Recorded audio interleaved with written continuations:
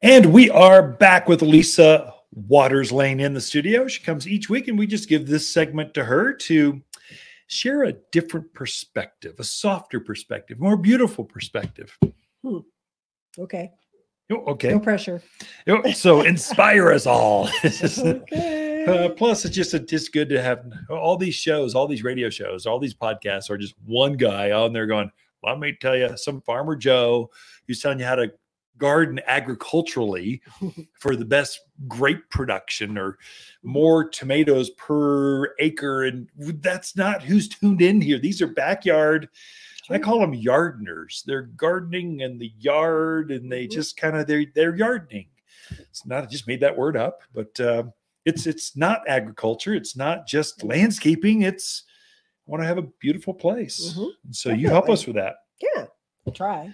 What do you got for us this week? The first thing I wanted to hit, I brought some friends in with me today. Some friends. So these are our ladybugs. We got our ladybugs in. You can kind of. Let's see if I can get for the folks that are tuned in on the traditional radio waves. You're like, what are they you talking can't about? see this, but everyone else, the YouTube and the podcast folks, you can see that. See them all crawling around. Isn't that cool? So we definitely got our ladybugs in. We also have worms. So if you want some worms for your soil, and we are also getting the praying mantis in as well. So just really nice beneficials to put out in your yard, help take care of aphids and other insects. So just a good one to have around. So we do have them in. I'm trying to read. There's a lot of ladybugs. I would think they would count them, name them, and put barcodes on them or something. But there's hundreds of ladybugs in here. And it says release them in the evening. Right. So that is a secret. So you put them out when it's dark, because ladybugs don't fly at night. They only fly during the day.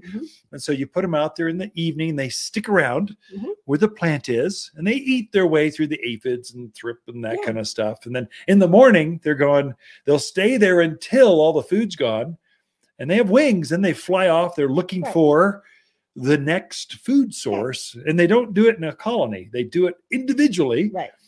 So they're off. They just scatter by themselves. They'll lay some eggs. You'll get some of the larva stage, which is like this dragon-looking thing. Looks funky. It's pretty cool. Okay. Yep. So anyway. Anywho, even if they're not going to always stay in your yard, but hey, you're doing great things for the environment because they're going to go to your neighbors and the neighbors. So a great one to put out. I would say they do stay in your yard. Everyone just wants them to congregate so they see them all at once. Yeah, they want to see them all together. But for sure, if you release ladybugs in your yard, you will see ladybugs the rest of the year. You'll just see them onesie twosies. They'll light on your shoulder at a barbecue, but they're not going to do it as a horde, as a cohort. Well, thank heavens. That'd be funky. They are cool. Anyway. Yeah. So this week, of course, the forsythia bloomed out. So everybody's seeing those around town.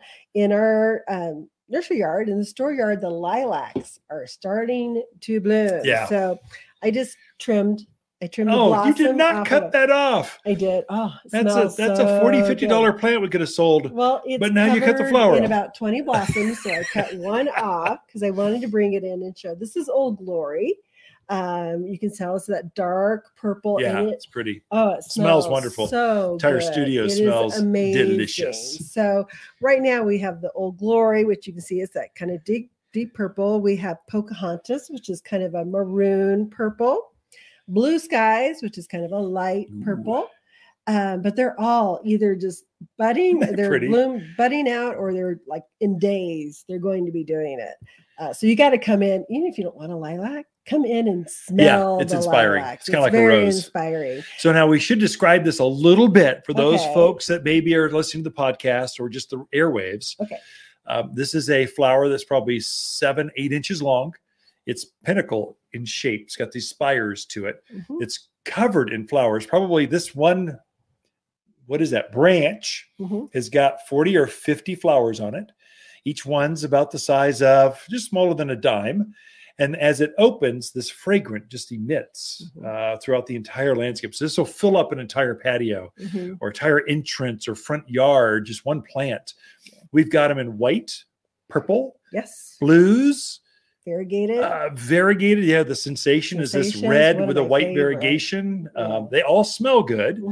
And then this is the big one. So Old Glory is a big lilac. It gets easily, head high plus, maybe as far 8-10 feet. Yeah.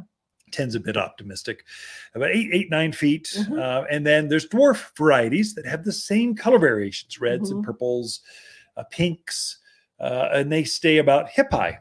Right. And the flower's about half of this size. So it'll be maybe 4 or 5 inches long instead of 7 or 8, but it has more flowers covering the plant. And many of the dwarf varieties repeat bloom. They come back over and over and over throughout the year. So, and that's lilacs, which they're again animal resistant. They are, correct. Yep. The deer, javelina, bunnies, not really going to mess with them out in the yard. Very drought hardy. I mean, they got a taproot. They got a real deep root structure, which makes them as hardy as a Colorado spruce or a pine tree. It makes them that tough, way hardier, more robust than a birch or an aspen or maples. This thing's rough. It's just tough, and it blooms. It's a beautiful. You really do need them in the yard. And I think you mentioned earlier the forsythia and the lilacs are great companion plants because that forsythia is going to bloom first, and right on its heels is going to be the lilacs. And then you've got 2-3 months of just blooming color that's fragrant and lovely. And who doesn't want that? I don't know. Spring fragrance, beauty for 2-3 months. I mean, I want 3 of those. Right. So definitely come and check those out, even if you just don't think, come in and smell them. I can't say with lilac, because I've killed a couple of them. If you're planting this, it needs a soil that drains. So if you all are out in that valley area or that hard compacted clay, get a bag of mulch. Oh, definitely. It's just going to make a difference. You'll just need it. You add compost or mulch, premium mulch, to that heavy clay soil. It's going to keep the soil from compacting right back down. You add organics, you're changing the structure of the soil so the roots can get through it.